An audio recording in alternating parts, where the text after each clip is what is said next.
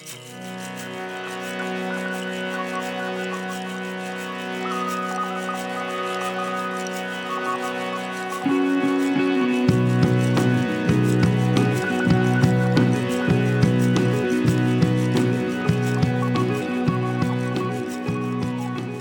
to the Glass Tire Art Dirt podcast. This is our second podcast. I am Rainey Knudsen, the publisher of Glass Tire. I'm Christina Reese, the editor-in-chief of Glass Tire. And this week, the news has all been about Dana Schutz's painting of Emmett Till in the Whitney Biennial. It certainly has. This is all anyone in the art world can talk about, even as they tear themselves away from what's going on in our nation's capital.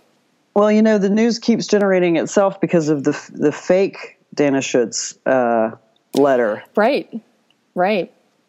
And just ongoing protests, and everyone needs to weigh in. It seems like everyone has an idea or opinion. It's really inspired a lot of passion, I will say that. Sure has. All right, so quick recap. Give the quick recap for anybody who doesn't know what's happened with this painting. Oh, okay. I wasn't thinking I was going to do this, but yeah, sure. So the Whitney Biennial was curated by two curators who were focusing on identity and violence and politics, and that seems to be kind of the theme for this newest Whitney Biennial. Dana Schutz, who's a white woman painter in New York, who's successful and has been successful for a long time. She put a painting they put her painting in the Whitney Biennial. It's a painting of Emmett Till, his open casket funeral. Emmett Till was the 14-year-old who was lynched, violently, horribly murdered by white men who accused him of flirting with a white woman. So Parker Bright and some other people were physically protesting the painting at the Whitney Biennial. A Berlin-based, English-born artist named Hannah Black, who's a writer as well as an artist, wrote an open letter, a protest letter, and she called for not just the removal of the painting from the Whitney Biennial, but also the destruction of the painting. And that's really kind of where this whole conversation got started nationally and internationally, was with her letter to the curators and to the Whitney Museum. So there are a lot of interesting things to say about this episode. Can I just say something? Yes. Yeah, that's what this is Go for. ahead. I really did an incredible 180 on this whole topic. It didn't take long. It was 24 hours, and this was out without me even obsessing over it. But, you know, originally when I read her letter, I got very snagged on her. She said something about the art being for fun and profit, that an artist should not basically have fun and profit off of this incredibly loaded image and symbolism of Black trauma and suffering. And I was thinking at first, I was like, fun and profit. I mean, can we not give art and artists and the Whitney curators and the Whitney Museum the benefit of the doubt that this art was not made with the intention of fun and profit?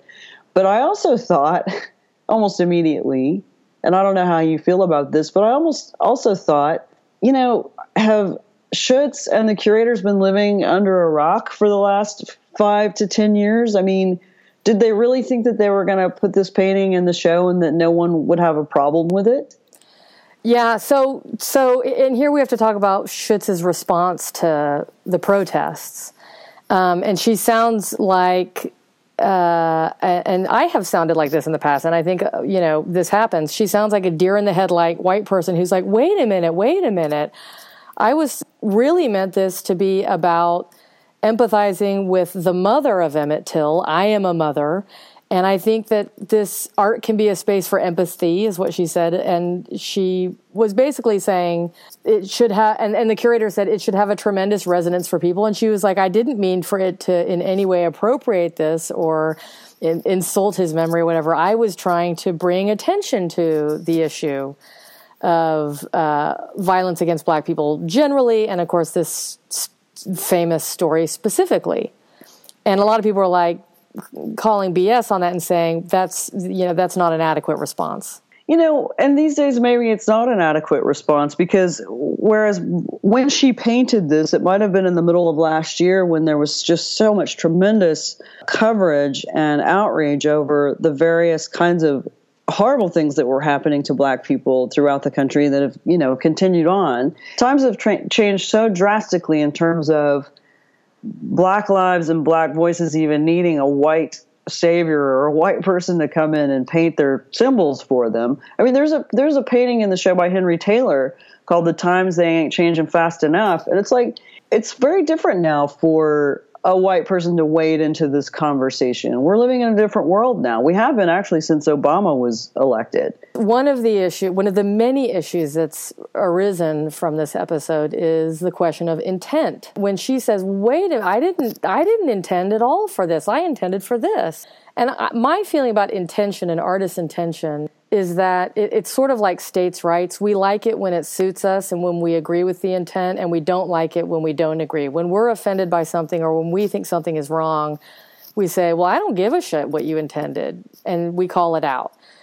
And I think that's how people are responding to this. But I think that's okay. I think it's okay for people to say, I don't care about your intention. In this case, I really do. Is it okay for the artist to say, but my intention matters to me, and that's not what I intended?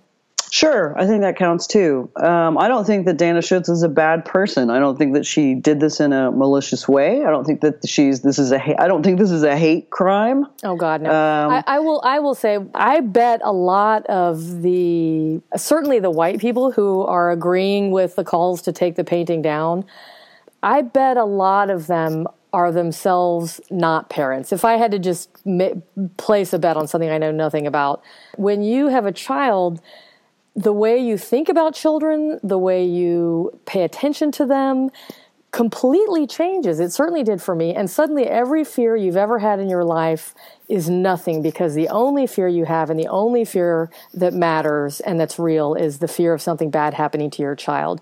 And it is possible to empathize extraordinarily with a parent who has lost their child, because that is the horror that a parent fears so badly. And so I believe 100% that she wanted to do this as a mother. I believe her when she says, I was doing this as a mother. And I also can conjecture, and I don't know if this is true, but I could imagine if she's thinking about it and anticipating that there might be a negative reaction, she reaches back into history for an episode that happened, 60 years ago. And the mother of the victim herself has died in the meantime. And so she might have thought, well, I'm not capitalizing on Trayvon Martin's mother's grief. What do you think about the idea that maybe if Dana Schutz wanted to talk about parenthood or the mother's point of view, the mother's grief, why didn't she paint the mother? Well, that's been one argument that I've read. And I've also read people saying, like, well, if this is really what she intended, if she really intended empathy with a parent who's lost their child, well, this is the incorrect parent to choose. And she's not allowed to paint about this. Well, there's no doubt that artists who wade into the political, like highly loaded political content, like Gerhard Richter or Luke Toymans, probably have to do a lot of mental calculus all along in what is appropriate to paint and when. I know that Gerhard Richter thought about painting 9/11 shortly after 9/11 and decided not to do it. I know that timing has a lot to do with this. There's a new kind of civil rights movement taking place, new kinds of dialogues, new kinds of watchfulness for a certain kind of appropriation. People of color don't really need white people to speak for them in the art world right now. There is a platform. They have a voice. They're incredibly mobilized, not immobilized. They're incredibly mobilized. Well, on this topic, I think that the response to the piece is now inextricably linked to the piece, and the incredibly moving individual, I think you said his name, the guy who is standing, he's sort of almost holding vigil in front of this painting, and on the back of his shirt it says Black Death Spectacle. His name is Parker Bright, and he's been kind of standing sentinel over this painting and blocking people's view of it. I think it's a really effective, really powerful form of protest. I actually think his protest is so much more effective than Hannah Black's letter. Because Hannah Black called for the destruction of the painting, which I think everyone who has any sense objects to. I think anyone who has a sense of the long form of history understands that when you start to call for the destruction of painting, not just censorship, but destruction, you're on a very, very slippery slope. I don't really have any, I don't have a huge problem with her, actually. I think that she can write very well about certain things. I think that she has a pretty fresh perspective on some things. I agree with a lot of what she says and writes, but what is that called? There's a type of persuasion where you lead with something incredibly extreme and then you dial it back in order to. I think it's called the art of the deal. Yeah, Trump's art of the deal. So, I'm sorry, go ahead. So for her to call for the destruction of the painting, to lead with that, it was certainly a way to get everyone's attention. Yes, and then she did do that. Yeah, she certainly did, and we're still talking about it, and we're 4 days into this whole thing.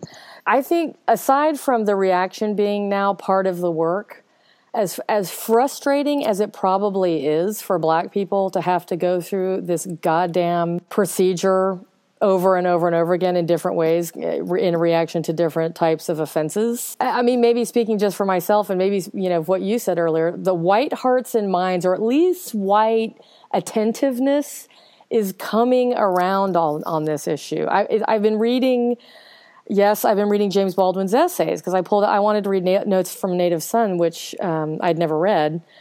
And there was a quote that he talks about how he had to let go of his hatred for white people because it was basically destroying him, but that he certainly couldn't love white people. And he said the white world is too powerful, too complacent, too ready with gratuitous humiliation, and above all, too ignorant and innocent for that. I love the ready with gratuitous humiliation. That's like, wait a minute, I didn't, I'm just gonna, that's that reaction. And then the ignorance and the innocence. And I think that he also said that the past will remain horrible for exactly as long as we refuse to assess it honestly. And I would say a painting like this and the response to it helps white people who have a vested interest in not assessing the past honestly start to do so. It's a good time for us, considering everything that's going on and the myriad voices that are out there. It's really not a bad time for white people to just shut the fuck up and listen for a while. Seriously, said the white woman on the Two White Women podcast. Yeah, exactly. And this podcast will go out a couple of days after we record it, and I'll continue to be feeling this way. But the good intentions of white people at this point must seem like the biggest fucking joke in the world for a lot of Black people. And Jordan Peele, in fact, has made a movie about it called Get Out, which is like the top movie in the country right now. Yeah, the good intentions of white people has become very tiresome. And we really just need to back off and just... And not be so ready with our gratuitous humiliation. Yeah. This Whitney Biennial will be remembered for this piece. Which is probably helpful in some ways, and it also makes me feel quite badly for all the other artists who have pieces in the show. Before this story really blew up, the Biennial was getting rave reviews from everybody. And then this happened, and everyone's like, "Ooh." Yeah. Good. I think if it's remembered for this reason, that's not a particularly bad thing. I think, again, speaking for myself, I think white people coming around to the notion that we have had no earthly idea how good we've had it is not a bad thing in this country. I think that the idea of white people like Bob Dylan or Faulkner or Andy Warhol depicting Black trauma in their songs, in their artwork, in filmmakers, whoever. I don't think that Black people need white people to do that for them right now. And I don't think they want them to do that for them right now. What would you say to the argument that white people need white people to do that for them? White people need white people to do what for us? To point out Black suffering. Yeah, I don't. Because, for example, I read an article that was it was a great article, and it said, "Hey, liberal, well-meaning white people, late to the party. Thanks finally for showing up.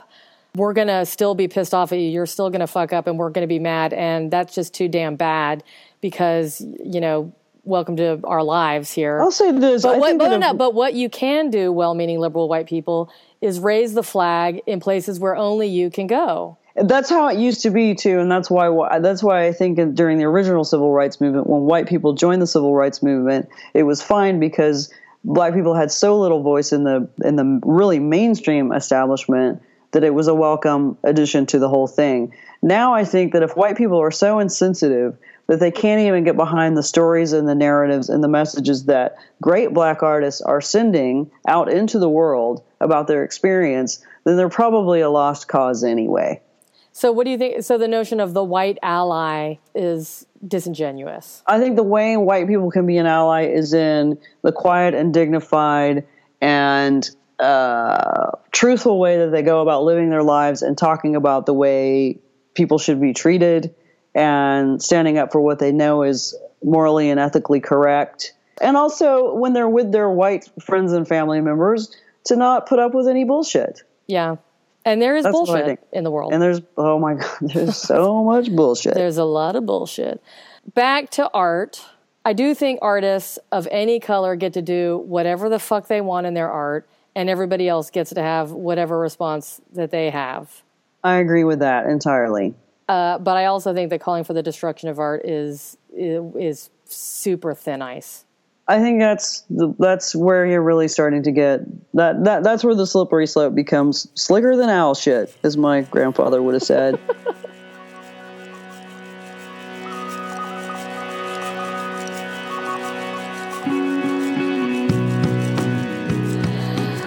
Okay, well that is another Glass Tower podcast. Thanks for listening. Thank you. Once again, thank you to the musician Matt Johnson for the use of his song Fly Away, and Eric Jarvis for connecting us with Matt. And this is a really tricky issue, and we welcome any comments people have, one way or the other, about it. Yeah, let us know what you think, and have a good week. Have a good week. Go see some art. Go see some art.